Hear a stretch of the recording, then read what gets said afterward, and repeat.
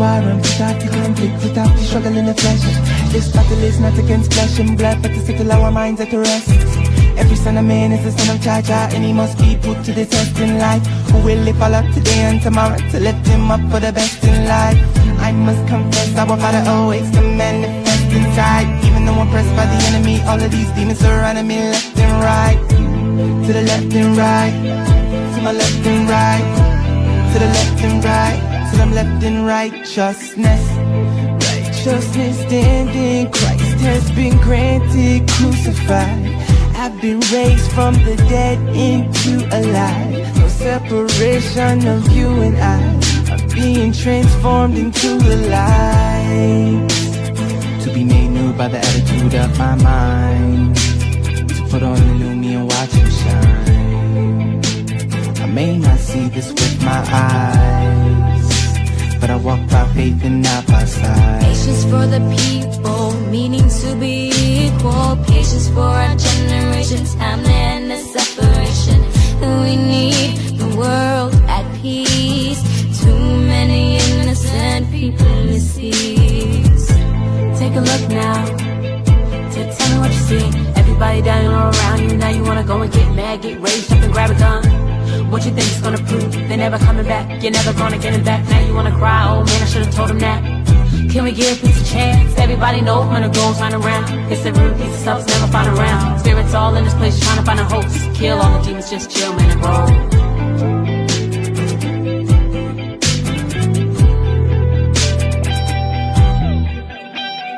Why can't we love? Fight war with love. We rebel music, reach inside and shake the soul up. Why can't we love? Fight war with love. We rebel music, reach inside and shake the soul up.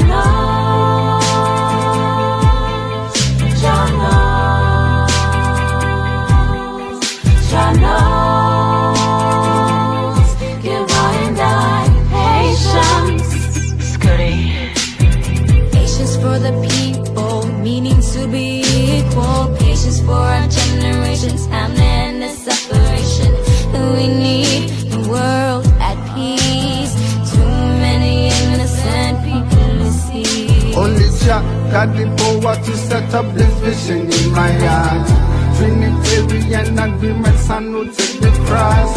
And no feel of creation, see the youth need a revelation. My generation is elect for change and the car. Joyful in the patient in affliction, faithful in prayer.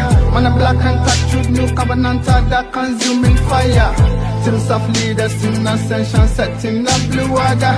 Give the youth them something to strive for in this Gideon. See Jah kingdom reaching for the youth. I need solid, the price of his revealing truth. Fight down them war with love, my way they won't stop persecute. King Emmanuel we see with truth. Earth is this schoolroom, ghetto youth renewing minds to create. From straight to the temple, transforming them ways we must reveal. Bless up the youth, this is Babylon time up, no can refuse. This is a rebel man, salute the fire revolute. Oh, Jah know. Give I and I patience.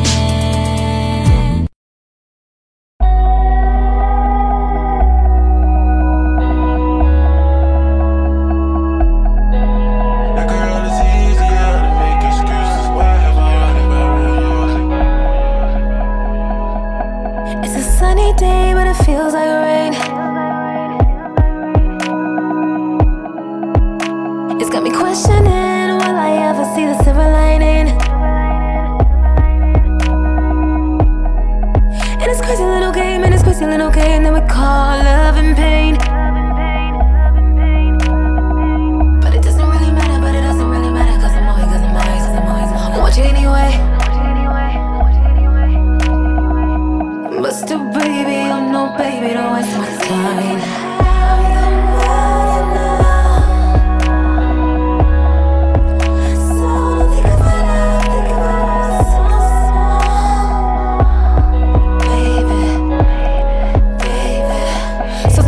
Take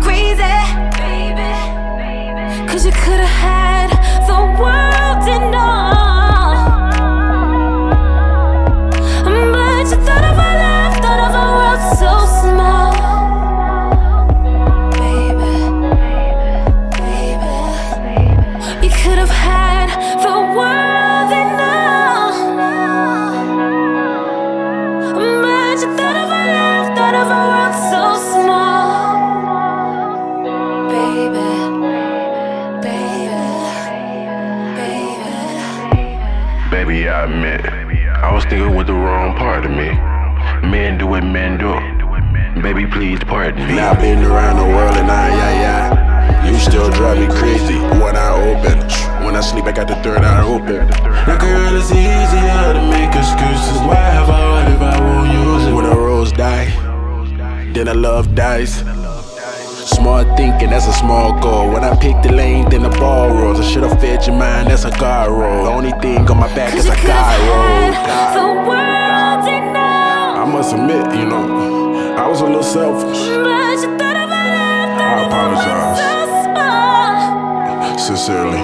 Baby, baby. But you're so beautiful though.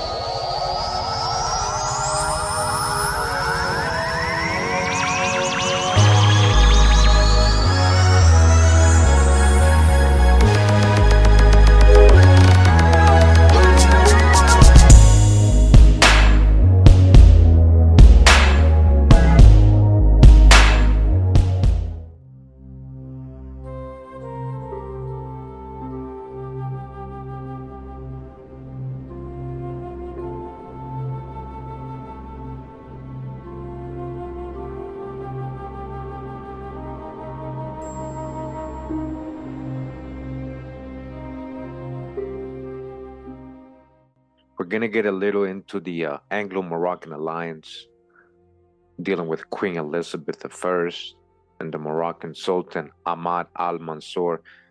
But before we do that, since we're talking about Queen Elizabeth I, just want to clear up something.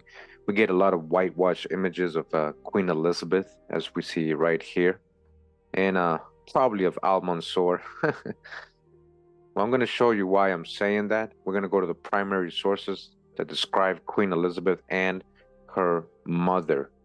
So first, we're in this book. It's called Elizabeth the Queen by Alison Weir. Elizabeth the Queen. You go to page 16 of this book. Go down. It says here, Elizabeth was 25 years old at her accession. She was tall and very slender, with tiny waist, small bosom, and beautiful long-fingered hands, which it pleased her vanity to display to advantage in a variety of affected poses. She had a swarthy, olive complexion like that of her mother, just like her mother, swarthy like her mother, swarthy, so-called black, dark skin, dark complexion, although she made a habit of whitening it with a lotion made of egg whites, all right? She used to try to make herself look so-called white or more pale.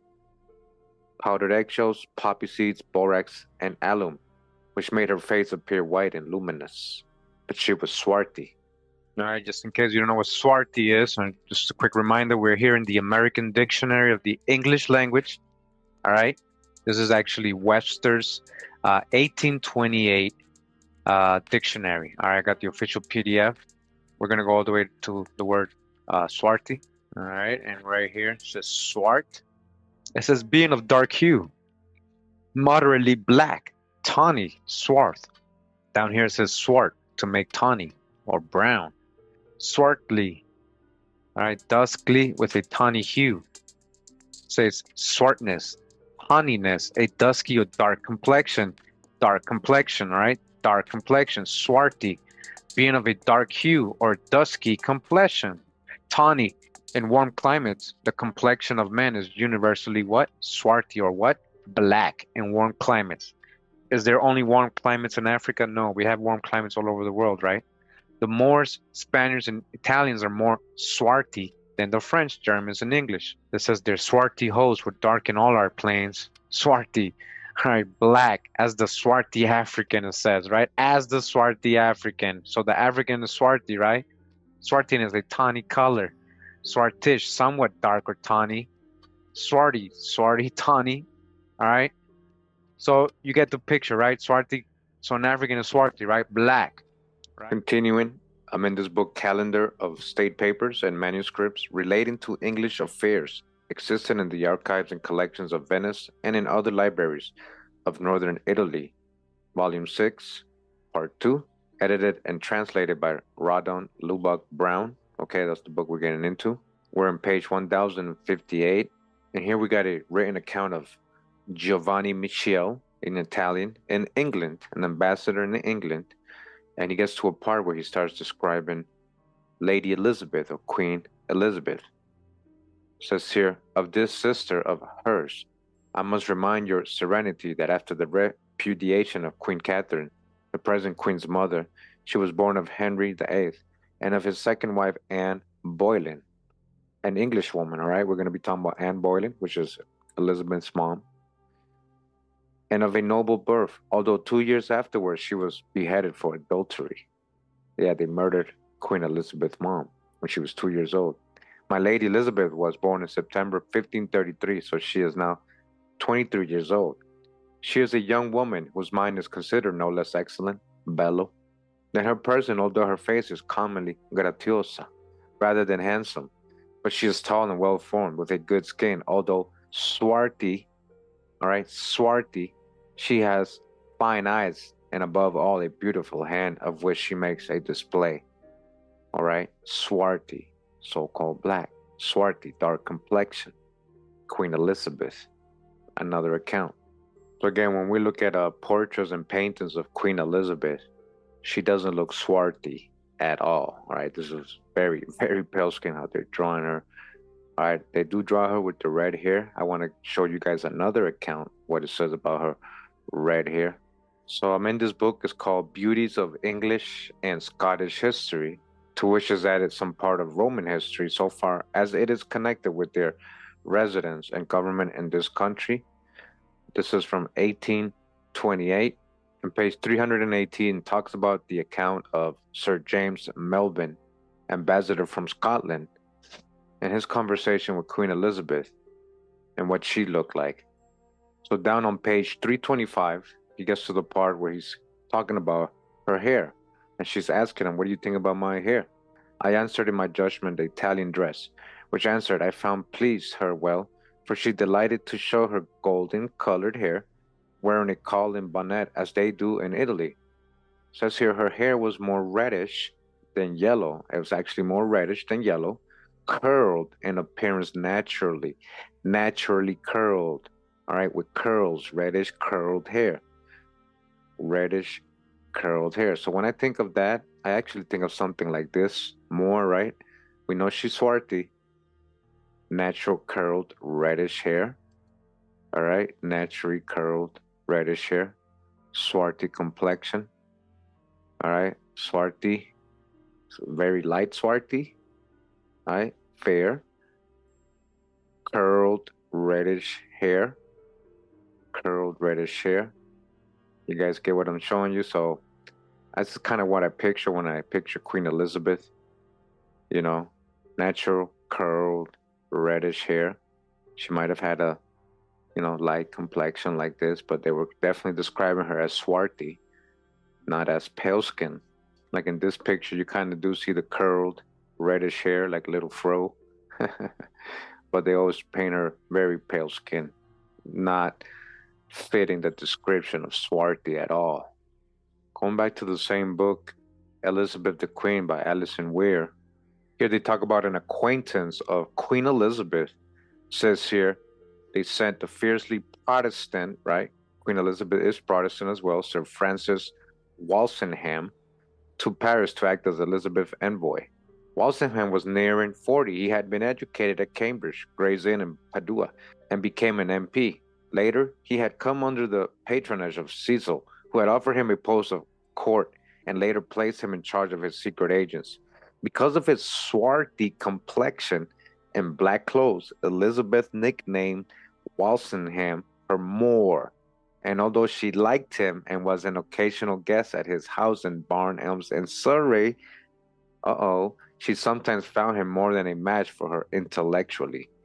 All right, she called him her Moor. That's my Moor right there, because of his swarthy complexion. Who? Sir Francis Walsingham. And when again, guys, when you go into looking for Sir Francis Walsingham, whitewash images again. You know, Sir Francis, does this look like a Moor? She called him the Moor nickname because of his swarthy complexion. It doesn't fit what they're showing us here, guys. These body snatchers, right? Whitewashed images all over the place. All these people were swarthy. Again, Elizabeth nicknamed Walsingham her Moor. Another interesting part of this book that's on page 342. They're talking about Walter Raleigh. Walter Raleigh, it was Sephardic Jewish ancestry. And he fought with his, brethren, the Huguenots in France. He helped them, it says here. He was brilliant and versatile man in his time. He would be a soldier, adventurer, explorer, inventor, scientist, historian, philosopher, poet, and scholar. And he also proved to be an eloquent orator and a competent politician and MP who had a boundless capacity for hard work. He was fearless, daring, and overpoweringly virile, being tall, dark and swarthy,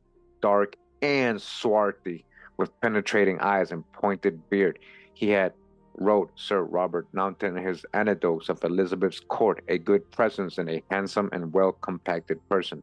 Elizabeth was impressed by his intellectual skills, his forthright manner, and candid views. Walter Raleigh we got in our previous videos. Make sure to check those out. How he helped settle the lost colony of Roanoke. Make sure to get that in his ancestry and cousins, all Sephardic Jews. All right, but again, this source again telling us 3 famous people in history, very swarthy. So moving on real quick, we go to this book, The Life of Anne Boleyn. Remember, this is Queen Elizabeth's mom, by Philip W. Sargent, author of Cleopatra of Egypt, the Empress Josephine, etc. So we got here a couple testimonials of Anne Boleyn's appearance or looks. All right, and going further down, it says an Italian critic writing of her in 1532 finds her not one of the handsomest women in the world, of middling stature, dark complexion, long neck, wide mouth, not very full bosom, eyes black and beautiful. Other references to Anne's appearances at some particular period will be found in their due place. From all that we read, we can have no doubt that she was dark, both in hair and complexion, bearing out the lines about her attributed to King Francis I. All right, he called her a brunette. And also, we got another testimony of Thomas Wyatt. It says, moderately tall, therefore, and dark with a good complexion and fine eyes. We may assume Anne Boleyn to have been in her hair among her chief attractions. Moving on page 130 of this book, we have another testimony of a person. His name is Simon Greene. It says, Greene had come to England early in that year, led chiefly by a desire to visit the libraries of the country, as Erasmus wrote in a letter introducing him to Lord Mountjoy. He did not confine himself to literary research. Speaking of Anne, he says to Bucer, whether she has any children by the king, I do not know. She has not any acknowledged as such. They may probably be brought up in private, which, if I am not mistaken, I have heard more than once, though there are those who positively deny that the king has any intercourse with her, which in my opinion is not likely. But she is young, good-looking, of a rather dark complexion, and likely enough to have children. All right, again, dark complexion. Okay, now I'm in the book, The Creation of Anne Boleyn by Susan Bordeaux. On page 26 of this book, we got the report of the Venetian diplomat Francesco Sanuto. Again, she's of middling stature, swarthy complexion, long neck, wide mouth, bosom not much raised, all right? All right, and in this book, The Life and Death of Anne Boleyn by Eric Ives, he just going ahead and confirmed. Again, the Venetian diplomat Francesco Sanudo says she had a swarthy complexion, all right? Swarthy complexion. Again, all reports agree that Anne was dark. As well as Sanuto's swarthy, Thomas Wyatt gave her the poetic name brunette. All right. Simon Grinding describes her as complexion as rather dark. Okay, rather dark. So again, Queen Elizabeth and her mom Anne Boleyn, all described as so-called black or swarty. So why the controversy over a black actress playing Anne Boleyn is unnecessary and harmful? Yes, guys, they're actually depicting her correctly in this TV show, played by Jodie Turner-Smith, the actress, and she's playing Anne Boleyn, Queen Elizabeth's mom. And it's a lot of controversy. People saying, why are they doing that? You know, depicting her like that when she was so-called white, when we just read all the primary accounts of her being dark skinned or swarty. So this is a little bit of the show right here. This is a little trailer so you guys can see, you know. All right, that's what they're depicting in this show. But then they still got everybody else so-called white. So Dodge the hijack with everything else, but little by little, the truth is coming out, huh? So again, Dodge the hijack, Queen Elizabeth. So yeah, I hope you guys see there's a lot to actually look into, because those are like literally the only accounts of her physical appearance. And there was more of them saying, out of all the ones that exist, literally saying that she had dark complexion. So we got to go with those than over these, you know, whitewash images that they're giving us. So we're going to get into a little bit of the Anglo-Moroccan alliance, as it says here. We're going to be talking about sugar today. So one of the things that they agreed upon was where they're going to establish the sugar plantations. Who was running the sugar? Well, the Muslim Moor Sephardic Jews in control of the sugar industry during this time. Before it even came to America and they set up plantations in the Americas, they were doing this in Africa, in Spain, in the Iberian Peninsula, Morocco, and St. Thomas Islands, and the islands of the coast of Africa. They were already doing their plantations. They had their so-called slaves. We're going to read today a little bit later. They're going to mention they were bringing European so-called slaves, you know. So again, a lot of those people included the people they were getting rid of in Spain and Portugal, Sephardic Jews and Moors. Of course, these same people were not only the so-called slave, but the people funding and running the plantations. They were expert at sugar producing. We're going to read that today. And they were the first ones to actually establish that in America. And again, Sephardic Jews, Moors, these are all so-called black folks. It wasn't about color, and it's not the evil white man. So real quick, under Queen Elizabeth I on Wikipedia, look what it says here under Muslim states. It says trade and diplomatic relations between England and the Barbary Straits during the rule of Elizabeth. England established a trading relationship with Morocco in opposition to Spain, selling armor, ammunition, timber, and metal in exchange for Moroccan sugar. Moroccan had the control of sugar. In spite of Papal ban, right? They were the ones starting that whole slavery plantation whole system.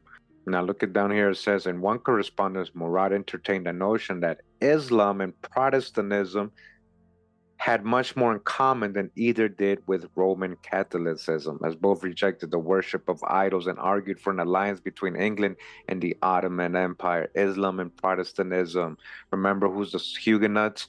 They were actually Moors, right? Islamic Moors who had fled and became known as Protestants or Huguenots. It's the same thing. A lot of those people were Islamic or Muslims that became Protestants. We've shown that in past videos. It says here, Elizabeth's personal religious convictions have been much debated by scholars. She was a Protestant, but kept Catholic symbols and downplayed the role of sermons in defiance of a key Protestant belief. She was actually Protestant, okay? That's why she's doing deals with Walter Raleigh, Francis Drake, and going after the so-called Spanish and the Caribbean, right? Pirates of the Caribbean. She's employing them. And now she's doing an alliance with the Moors or Morocco. So let's get into a little bit of that history. All right. So we're in this book right here called Conquistadors of the Red City, the Moroccan Conquest of the Songhay Empire by Comer Plummer III. And shout out to Treda Wakandan. All right. So this is the book we're going to get into right now. So we're in page 55, just get a little reference. So they're talking about Al-Mansur. I guess he was the ruler of Morocco during a time when, they were doing business and commerce with England, Queen Elizabeth, all right?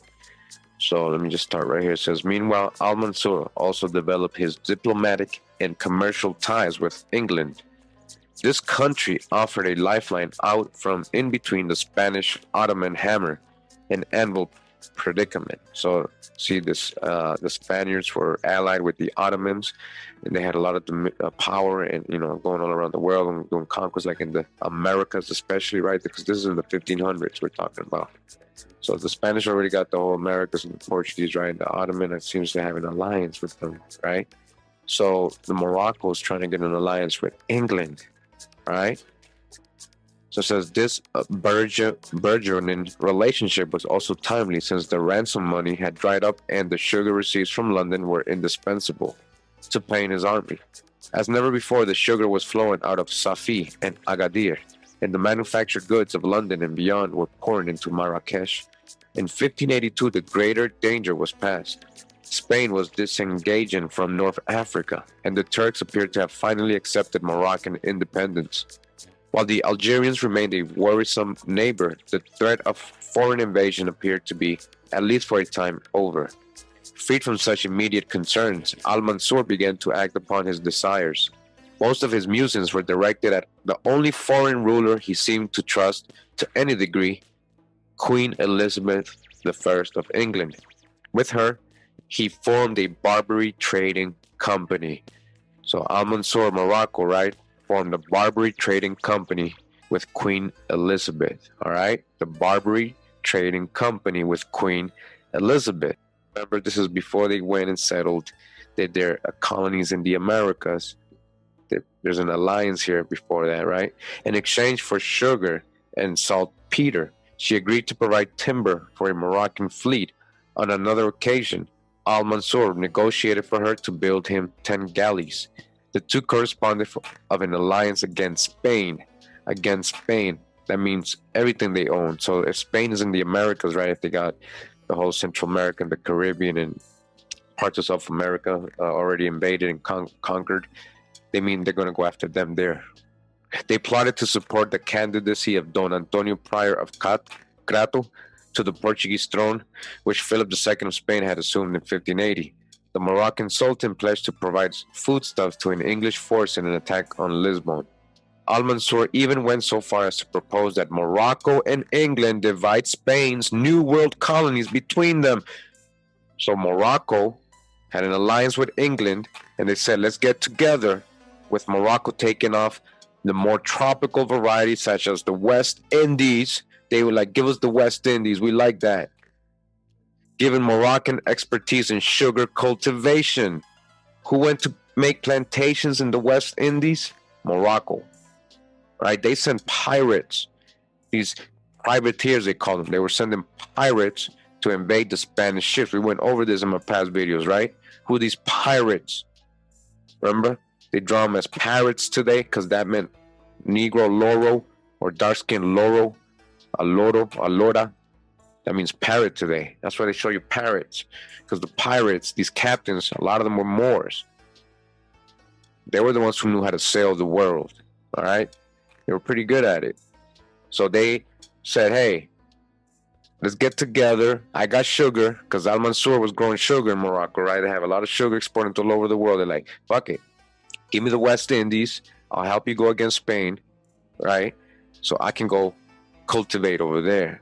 Given Moroccan expertise in sugar cultivation, he reasoned this would be appropriate. It was all very grand for a kingdom of landlubbers whose army was reliant on foreign soldiers and mercenaries. Ahmad al-Mansur's correspondence with Elizabeth went on until her death, a few months before his own. While the Queen's letters reflected diminishing expectations of al-Mansur's missives were unremittingly grandiose. Taken as a whole, they are a catalog of wishful thinking. All right?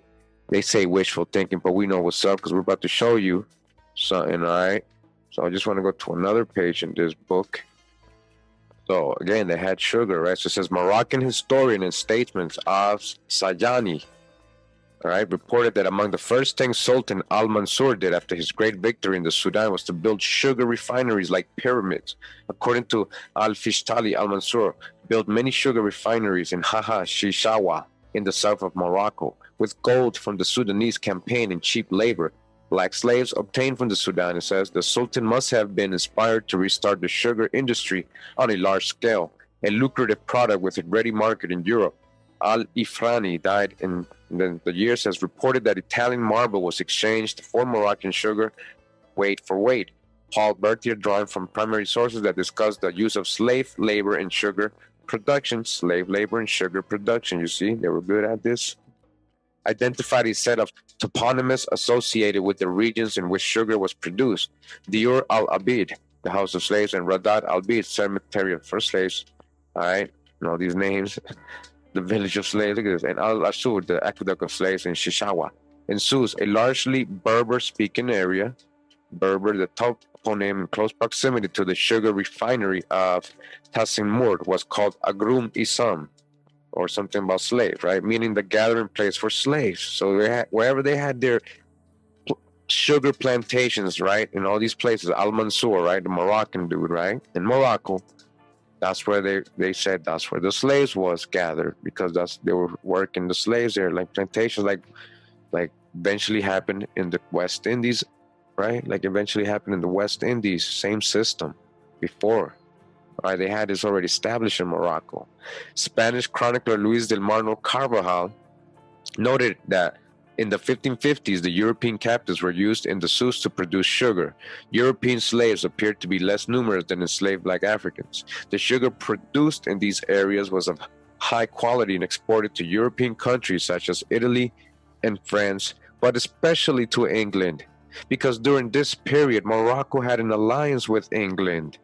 Al-Mansur's foreign affairs with England under Queen Elizabeth were intriguing. After the initial commercial alliance, Queen Elizabeth was interested in a military collaboration with Al-Mansur, a military collaboration with the Moors. England with the Moors.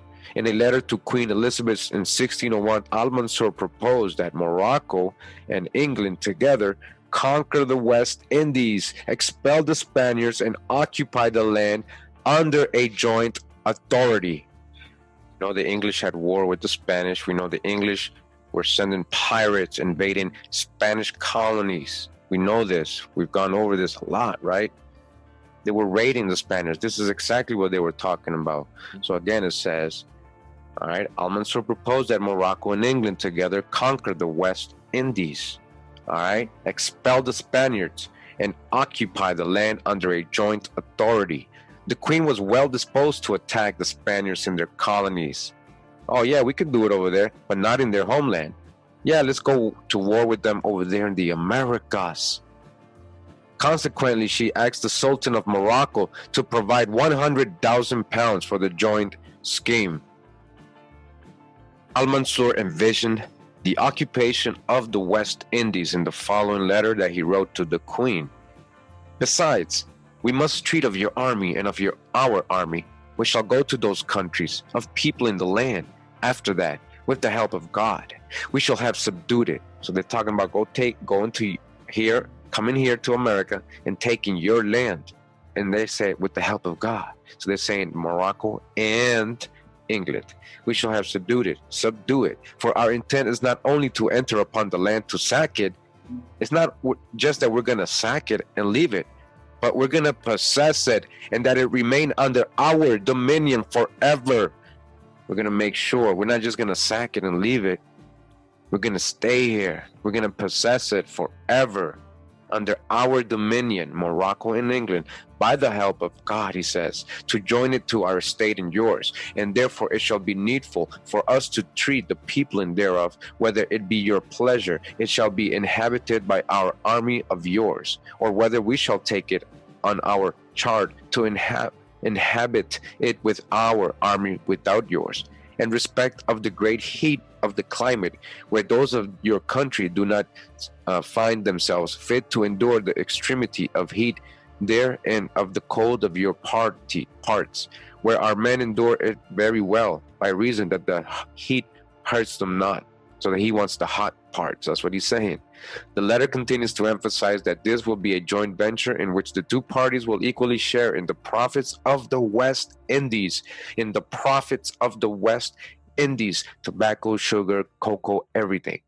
That was a little bit of the history of the Anglo-Moroccan alliance. You see how they were getting down, splitting America. Yes, already setting up their plantation system over there the way the Moroccans were doing it. They were bringing that type of slavery mentality, cruel. Let's overwork these people. Who are we going to use? The American Indians, of course, that are over there. And who else? Well, the people we don't want in Europe and in Morocco, and all the undesirables and everything. So we're going to continue talking about sugar, since we already learned a little bit about it. Show a little bit of past information. We're going to go over again regarding how the Sephardic Jews, you know, in every way, as you guys can see, Morocco included, this Morocco-Anglo alliance, the people involved included Moors and Sephardic Jews. That's why, and there was a specific reason, because they were the ones who were very good at it. And they were used to establish these things in the Americas, as we're going to read. Remember, Sephardic Jews were so-called black. They were very swarthy. We've gone over the primary sources describing them. And again, a lot of these are also Muslims that had converted to Judaism. Talking about Marranos and Moriscos. You guys already know. Article says here, the Jews and the sugar industry of colonial Brazil. The sugar industry. Jewish Social Studies, Volume 18, Number 3. This is from July 1956, from pages 189 to 198. Indiana University Press. I've got this as an online read. Again, the Jews and the sugar industry of colonial Brazil. Sugar was first produced in Asia. What Asia? You're talking about the farthest east, like America, Asia? And the European Crusaders became acquainted with it through the Arabs. But as late as the beginning of the 15th century, sugar was so expensive in Europe that it was sold only in pharmacies for medicinal purposes. All right. In 1420, Portugal transplanted sugar cane from Sicily to Madeira, discovered in 1400. All right. So they were started their own plantations. All right. Portuguese, 1420, before the Inquisition. Who are these Portuguese that have ships and are in the trade and merchant business? That island's sugar industry was so successful that by the end of the 15th century, 150 sugar factories had been established in Madeira. In 1493, possibly even earlier, the Portuguese transplanted sugar cane from Madeira to the island of Sao Tome in the Gulf of Guinea off the west coast of Africa. So then they went over there. There's an island off the coast of Guinea there, and there's a whole history of how they were sending all these orphan children and prisoners of war, Sephardic Jews, when they were being expelled over to this island to work the sugar plantations as slaves. All right, it wasn't Africans they were grabbing. Again, remember, these are people of color. So what happened to their descendants today? They're probably being called African today, Afro-Jewish. All right, so again, this is in St. Thomas, island off the coast of Guinea. They also began the manufacture of sugar on that island. Sao Tome harbored convicts. All right, they harbored what? Convicts and exiled Jews who had refused to recant their Judaism. All right, these Jews planted sugar cane. They planted sugar cane there on a large scale. So they enslaved, they're the ones planted. Established many sugar mills, employing at times as many as 3,000 Negro slaves. What Negro slaves? By 1522, Sao Tome had 60 sugar factories. Production by the 210 factories in Madeira and Sao Tome enabled Portugal to dominate the world sugar trade. All right? Who was dominating the sugar trade? Portuguese. What? And Moors. Within a century, it fell by approximately 85%. It was at this point that the Brazilian sugar entered the world market. So all of a sudden, it went from those places over to Brazil. In 1516, the Portuguese King Dom Manuel I decreed that persons emigrating to Brazil be given, at the expense of the crown, all the necessary equipment to build a sugar mill there. He also gave an order that an expert be sent to aid in that project. The decree reads in part, access, methods, and other tools should be given to the persons who go to populate Brazil, and an experienced and capable man should be sent to Brazil to start a sugar mill. He should receive assistance and all the materials and implements necessary for the building of the mill. All right, so even the king was helping people settle in Brazil for the specific intention to create a sugar plantation. It is a historical fact supported by documentary evidence that a consortium of Jews headed by Fernão de Noronha had obtained in 1502 a 3-year lease from the Portuguese crown for the exploration and settlement of the newly discovered Brazil. All right, Jews, what Jews? Sephardic Jews, Moorish Jews, Marranos, people of color, so-called Negroes, Jews, setting up plantation shops over in Brazil, enslaving local populations, and even their own people, sometimes coming as indentured servants, Latinos, all these other people, Black Irish, all these other people, they were bringing over as indentured servants. All right, this consortium of Jews. The lease constituting in reality a monopoly. They established a monopoly. All right, this lease they got. What lease? Who they lease it from? The Indians? They lease the land? Or did they just take it? Or did they do some fake treaties with them? The lease constituted in reality a monopoly was extended for an additional 10 years in 1505. This consortium sent 6 ships each year to Brazil with materials, goods, and colonists. Under its auspices, new lands were discovered and settled, and fortifications erected and maintained. The consortium pioneered in the dyewood industry, and it was the first colonizer, exporter, and importer of commodities. This consortium. Who's this consortium again? They're talking about Jews. Sephardic Jews were the very first successful people in the colonies of the Americas, importing, exporting, creating business, money, plantations. Get what I'm showing you here, right? And these are all people of color. Most of them, if not all. In a spirit of enterprise, the men composing the consortium invested their capital and took risks in the new land from which the Portuguese crown profited without taking the slightest risk. So how could the Portuguese, why would they do that? Now remember, these are Sephardic Jews who are being allowed to leave so they can practice their whole religion and everything, Jews and more Muslims in Brazil. But the condition was that they'll finance them, go over there, we expelled you from here, but just make us money, here, create some plantations. So the crown really didn't do any of the work. It was the Sephardic Jews financing all this stuff on their own and doing all the work, most of it. They were just being provided the lease, they were being provided tools and stuff like that. They were being allowed. It is obvious that the Noronha group brought sugarcane to Brazil from Madeira and Sao Tomé. All right, so they brought it, what they were doing over there, and they brought it over to Brazil, where their ships landed en route. It is equally clear that it made successful attempts at planting sugar in Brazil, so that by 1516, the construction of sugar mill had become necessary. By that time, the Portuguese crown had become aware the colonization of Brazil was a profitable venture. The lease of the consortium had expired and was not extended for reasons unknown. In any event, in 1516, after the expiration of the lease, the Portuguese crown took the initiative in establishing the first sugar mill in Brazil. The oldest printed source concerning the transplantation of sugarcane by Jews to Brazil dates to 1779. Don Antonio de Company de Montapalo, a member of the Royal Academy of History and Letters of Seville, Spain, wrote, "This last commodity is a product derived from Asia and was only used in medicine until the era of its production and cultivation in America, where it was brought from the island of Madeira in 1549 by some Jews banned from Portugal." Banned. Again, they were being kicked out of Portugal, but then they were also being helped so they can go do whatever they want in Brazil, but just make us some money, create these sugar plantations, bring the money back to us. The date 1549 is not correct. As we have shown, sugarcane was transplanted to Brazil even before 1516. The first known Engenho sugar plantation mill in Pernambuco belonged to Cristóvão Jacques. Documents of 1526 refer to the first customs payment in Lisbon for sugar imported from Brazil.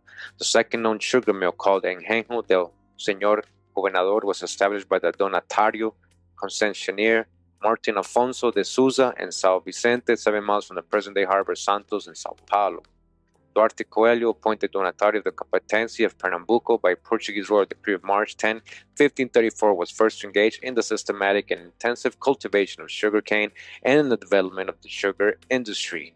His letter to the King of Portugal, April 27, 1542, reveals that he was instrumental in establishing large sugar plantations in Brazil, and that he had issued orders for the building of sugar mills by contractors whom he had brought from Portugal.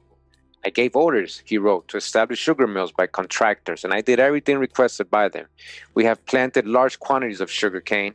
His brother-in-law, Geronimo de Albuquerque, established the third known Brazilian sugar mill called Nossa Senhora de Ajuda in the captaincy of Pernambuco.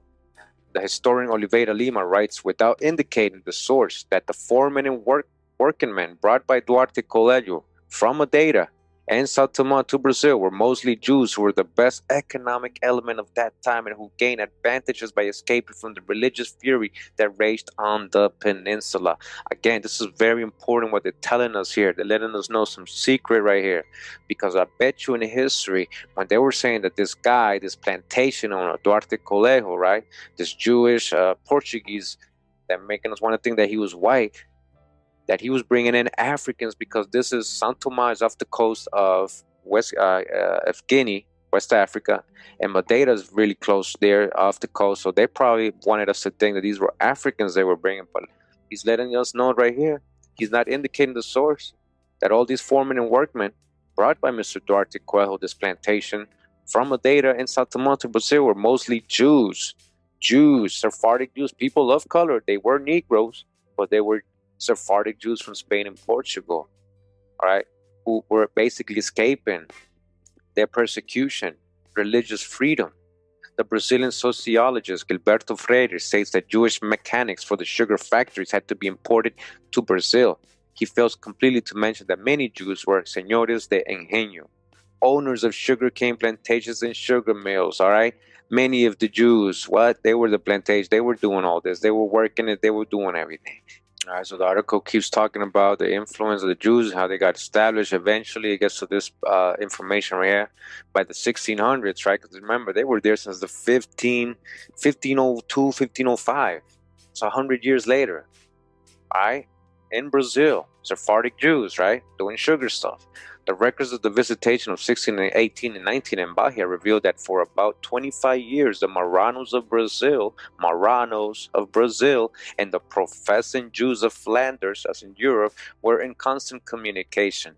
The Marranos were the most active in the export of sugar from Brazil. The Marranos were holding it down. Sephardic Jews, Moorish Jews, they enjoyed family and business connections in Portugal. They enjoyed what? Their business connections and their family connections in Portugal. And with the former Portuguese Marranos who had escaped to Amsterdam and lived there as professing Jews. All right, they weren't Marranos or new Christians anymore. They were openly living as Jews now, again in Amsterdam. All right, so you see how we went all the way back?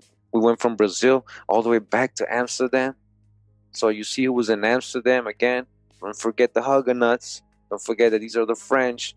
These are Jews too. All these people, these Dutch, all of them, a lot of them, most of them were Sephardic Jews and Moors, Muslims.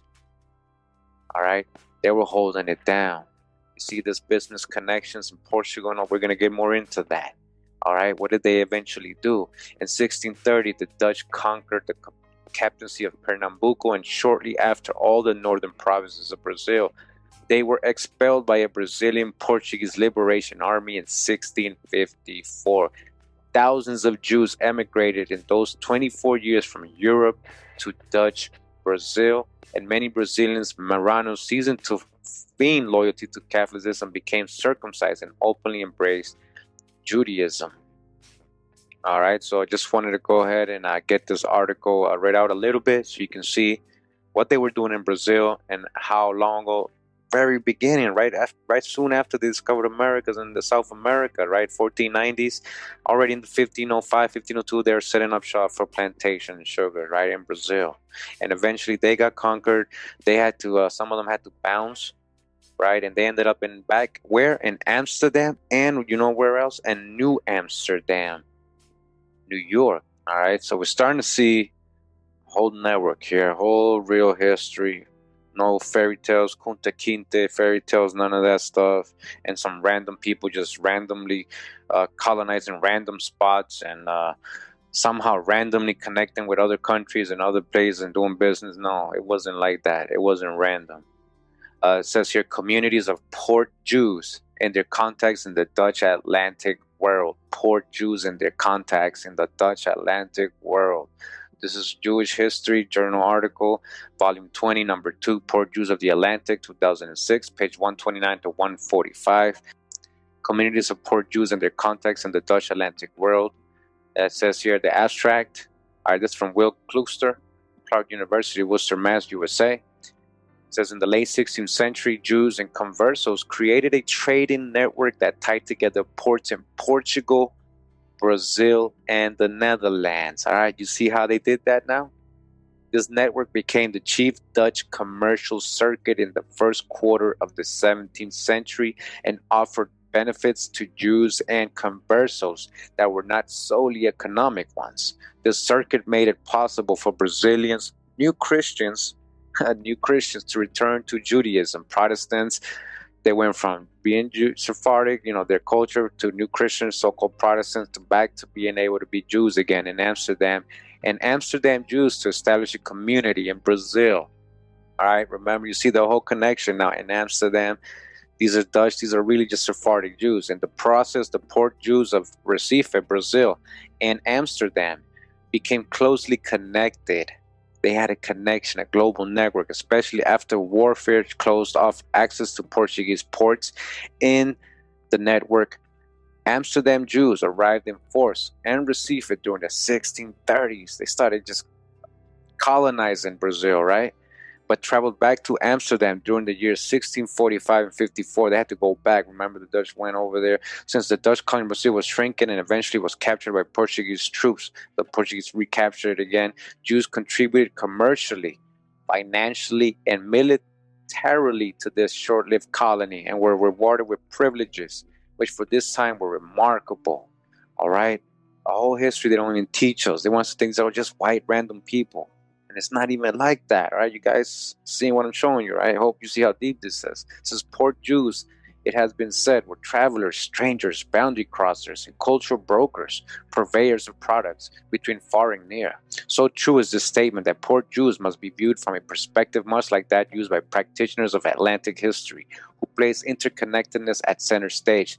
Their studies concentrate on the flow of people, commodities, microbes, and information, and in the end, they offer a new perspective that goes beyond the traditional one of studying people in their immediate local and changes the way we understand people, communities, and nations. All right, I think they're saying what I just had said to you guys.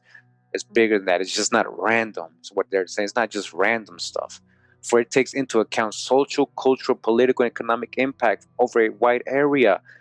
People who are socially the same, culturally the same, politically in the same mind state. That's why they're Portuguese, Jews, German, French coming together, because they're socially the same, or culturally they might be from the same background, or political views, religious views. In our case, in particular, that of the Atlantic world. Scholarly article says here the role of Sephardic Jews in the British Caribbean area during the 17th century. All right. We already know they were the sugar planters, so we're going to get some more correlation here. This is from the Caribbean Studies Journal, Volume 4, Number 3, from October 1964, pages 32 to 49. It's about 18 pages. This is the article right here by Gordon Merrill. The role of Sephardic Jews, Sephardis, all right, people of color. All right, and it says down here in the second paragraph, we're going to begin. It says the transformation of almost uninhabited islands in the Caribbean from a state of nature to agricultural colonies producing sugar for a distant market took place within the remarkably short span of 50 years in the 17th century. All right, so here what they're saying, they grabbed these islands who were very natural and beautiful, probably had a lot of indigenous vegetation, animals, and people, and they turned them into basically sugar producing markets for a distant market for people, for foreign people. What happened to all the local stuff? The accomplishment is even more surprising. All right, listen to this. When it is realized that neither the English planter nor the African slave had any significant previous experience with sugarcane agriculture and the system of sugar manufacture. Okay, there was no African slave brought over here to grow sugar. They didn't know anything about sugar growing. It wasn't them, and it wasn't no English white man planter. Letting you know straight up, there's major drop right here. We should have already concluded that as we're learning and watching this video today, right? However, Brazil was an important producer of sugar, but somebody was doing it, because Brazil was an important producer of sugar during the early decades of the 17th century, and it is illogical to look for influences from that quarter. All right. So who was running things in that quarter? This is what he's letting you know. It is sometimes claimed that Portuguese Jews from Brazil were no innovators of change in these British colonies during the 17th century, bringing capital, trading skills, slaves, and much needed experience in sugarcane agriculture and sugar manufacture at a critical time in the development of the colonies. This article attempts to establish the facts in order to draw a recent conclusion on the role of the Sephardic Jews in this part of the world during the 17th century, who's running things, who's really setting up shop and helping all these empires grow. Their knowledge with the sugar plantations. The curiosity of the writer concerning the Sephardic Jews was aroused in 1952 on first examining the dozen or so remaining tombstones in an unkept Jewish cemetery on Nevis. All right, Nevis, remember Alexander Hamilton?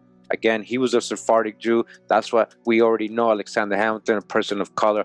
Again, they were calling him a Negro, mulatto, Swarty. They were calling him all these things. We got the video already. All right, he was Huguenot and Sephardic Jew. Huguenot and Sephardic Jew. It boils down to almost the same thing.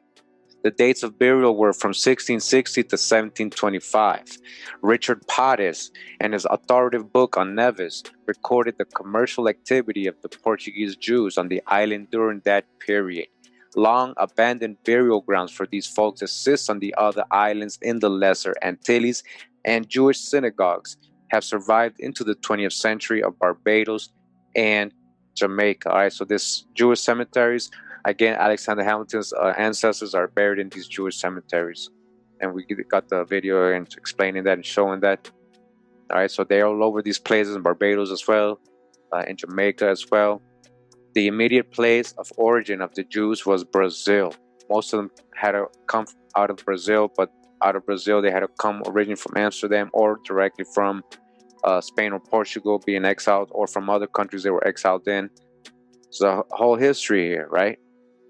So they was from Brazil, from which they fled in the middle of the 17th century in order to escape religious persecution. The ultimate origin of these folks lies in the Mediterranean world.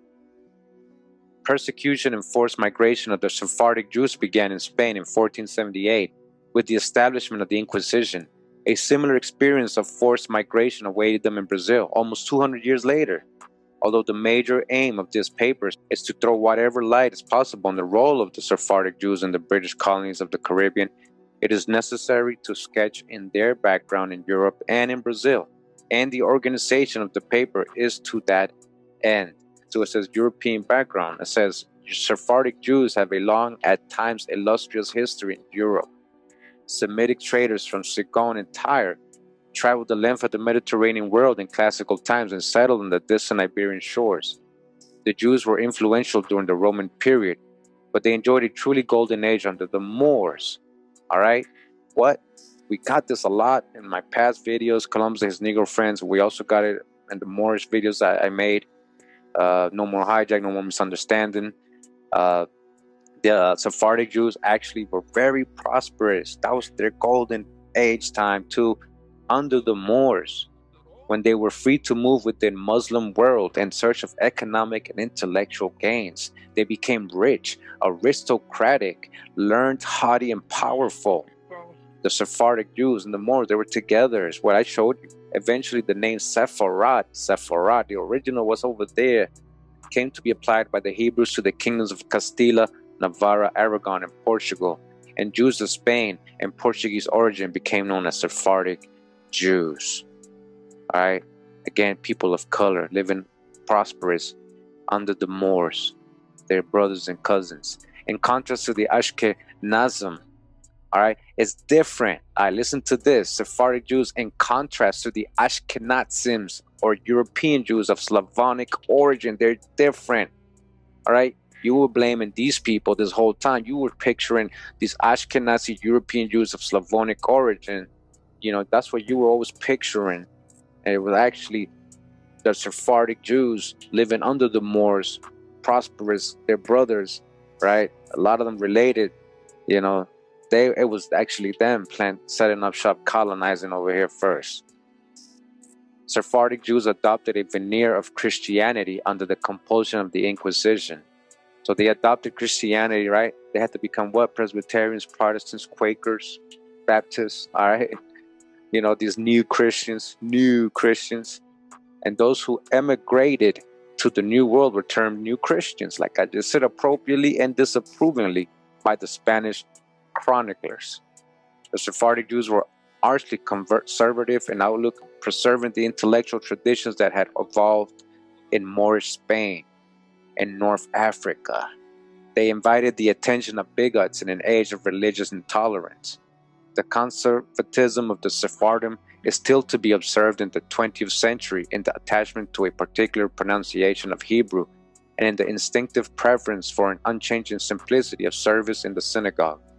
Furthermore, congregations of Spanish Jews in the United States who have been away from Spain for centuries are said to retain to the present time the Spanish language. In the Middle Ages, Spain and Portugal, in somewhat contrasting ways, attempted to solve the problem posed by these rich, influential folk of unpopular belief, and in so doing, Portugal in particular produced a number of new Christians prepared to throw off the cloak of new religion at the first opportunity. All right, who these people were, what is their history. We eventually got all this, but it was important to know, like I did show in my video, that they were merchants and they were traders from way back, from ancient times. They had all the routes. That's why it was natural for them to become the merchants in the sea. You get what I'm saying? These Marranos, especially when they were under the Moors, right? The Moors going around, these old school Phoenicians, you know, influencing these old school Danites. All right, so continue a little further. In this article says, at the beginning of the 16th century, Spain and Portugal contained no practicing Jews, only new Christians or Marranos. All right, they had to practice in secret, as they were known in the Iberian Peninsula. Although they were forbidden to leave their homelands, lest they discard the new religion, before the long, Marrano fugitives began to appear in other parts of Europe.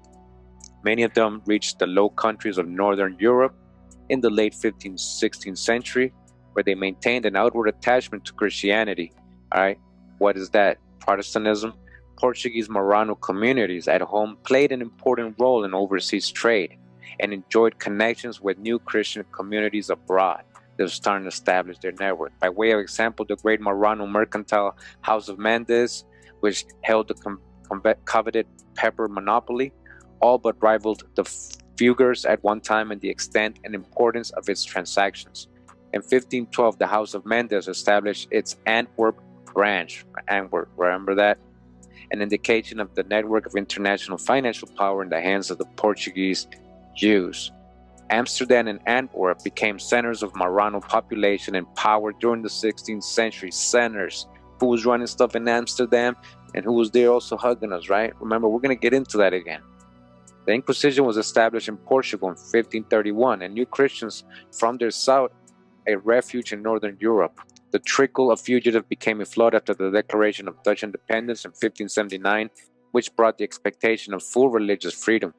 Within a few years, Marranos settled in Amsterdam as Jews, and they were joined by many others from Antwerp who threw off the cloak of secrecy and openly practiced Judaism. Amsterdam eventually had over 4,000 Sephardic Jews and gained the title of the Dutch Jerusalem. It is noteworthy that until the establishment of the State of Israel, Amsterdam remained the spiritual center of Sephardic Jewish communities scattered throughout the world. You hear that? Amsterdam, Dutch. During this period, England remained close to Sephardic refugees. At this point, it is useful to turn to the entry of these folk into Brazil, from which they later spread into the Caribbean area and North America. All right, so see what we're getting into, right? It says number 2. The entry of Sephardic Jews into the New World. Spain and Portugal sought by legislation to keep their colonies in the New World free of Jews and new Christians. Persecution at home and the magnet of trading opportunity abroad encouraged these folks to work against that policy. Many succeeded, for such restrictive laws are difficult to enforce in any age. Furthermore, it appears that official policy did not remain unshaken over the centuries involved. From time to time, new Christians were able to secure the suspension of the restrictive laws by purchase. For example, in 1509, an agreement was reached in Seville between the conversos and the crown, whereby new Christians were permitted to go to the colonies for purposes of trade periods not exceeding 2 years on payment of a fee of 20,000 ducats. Also, it appears that on occasion, officialdom wavered in its basic policy and permitted new Christians to emigrate to the colonies, probably in recognition of the need for colonists. So they were making deals with them, like I was saying earlier, right? In any event, facts speak clearly. Thousands of Sephardic Jews managed by legal means or otherwise to reach the New World as new Christians. Thousands. Life had been subject to suspicion and intrigue for the secret Jews in Portugal. The Inquisitions of Lisbon, Coimbra, and Evora held 47 great autos de fe between 1612 and 1630, and this feverish activity against the secret Jew provided the motive to illegal emigration. The Inquisition went to astounding lengths to identify the non-believers and to save their souls at the expense of their lives. The religious quality of the blood was examined and classified by the agents of the Inquisition with obvious zeal. Heretics were judged to be full, 3/4, 1/2, 1/4, 1/8, partly or more than partly new Christians. The attraction of a freer society in the New World must have been great for these Jews. Recife in northern Brazil fell to the Dutch in 1630. Within 6 years, Dutch control extended from Rio San Francisco in the south to the captaincy of Maranhão in the north, and the Dutch colony became known as New Holland. All right, New Holland in Brazil. There was a considerable amount of religious toleration in a population that contained Dutch Protestants. All right, there we go, Protestants. Who's these Protestants? Portuguese Catholics, New Christians, professing Jews, native Indians, and Negro slaves. A lot of these people are the same. In 1634, the State General issued a proclamation guaranteeing Jews and Catholics the free practice of their religion without investigation of their conscience or their home. Under these circumstances, the Marranos threw off the cloak of Christianity and openly embraced their own religion. They were joined by numerous Jewish immigrants from Holland, and in 1640, the Jewish inhabitants of Recife were said to be more numerous than the Christians. By 1654, the city is reported to have had 5,000 Jewish inhabitants. Attention is now directed to the economic activities of these folks. Contemporary accounts are not numerous, but John Neuhoff has left a rather detailed account of New Holland, which he visited in 1643.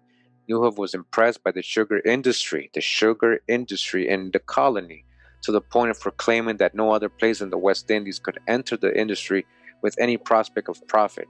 As for the Jewish inhabitants, he wrote, all right, among the free inhabitants of Brazil that were not in the company's service, Dutch West India Company, the Jews were the most considerable in number, who had transported themselves thither from Holland.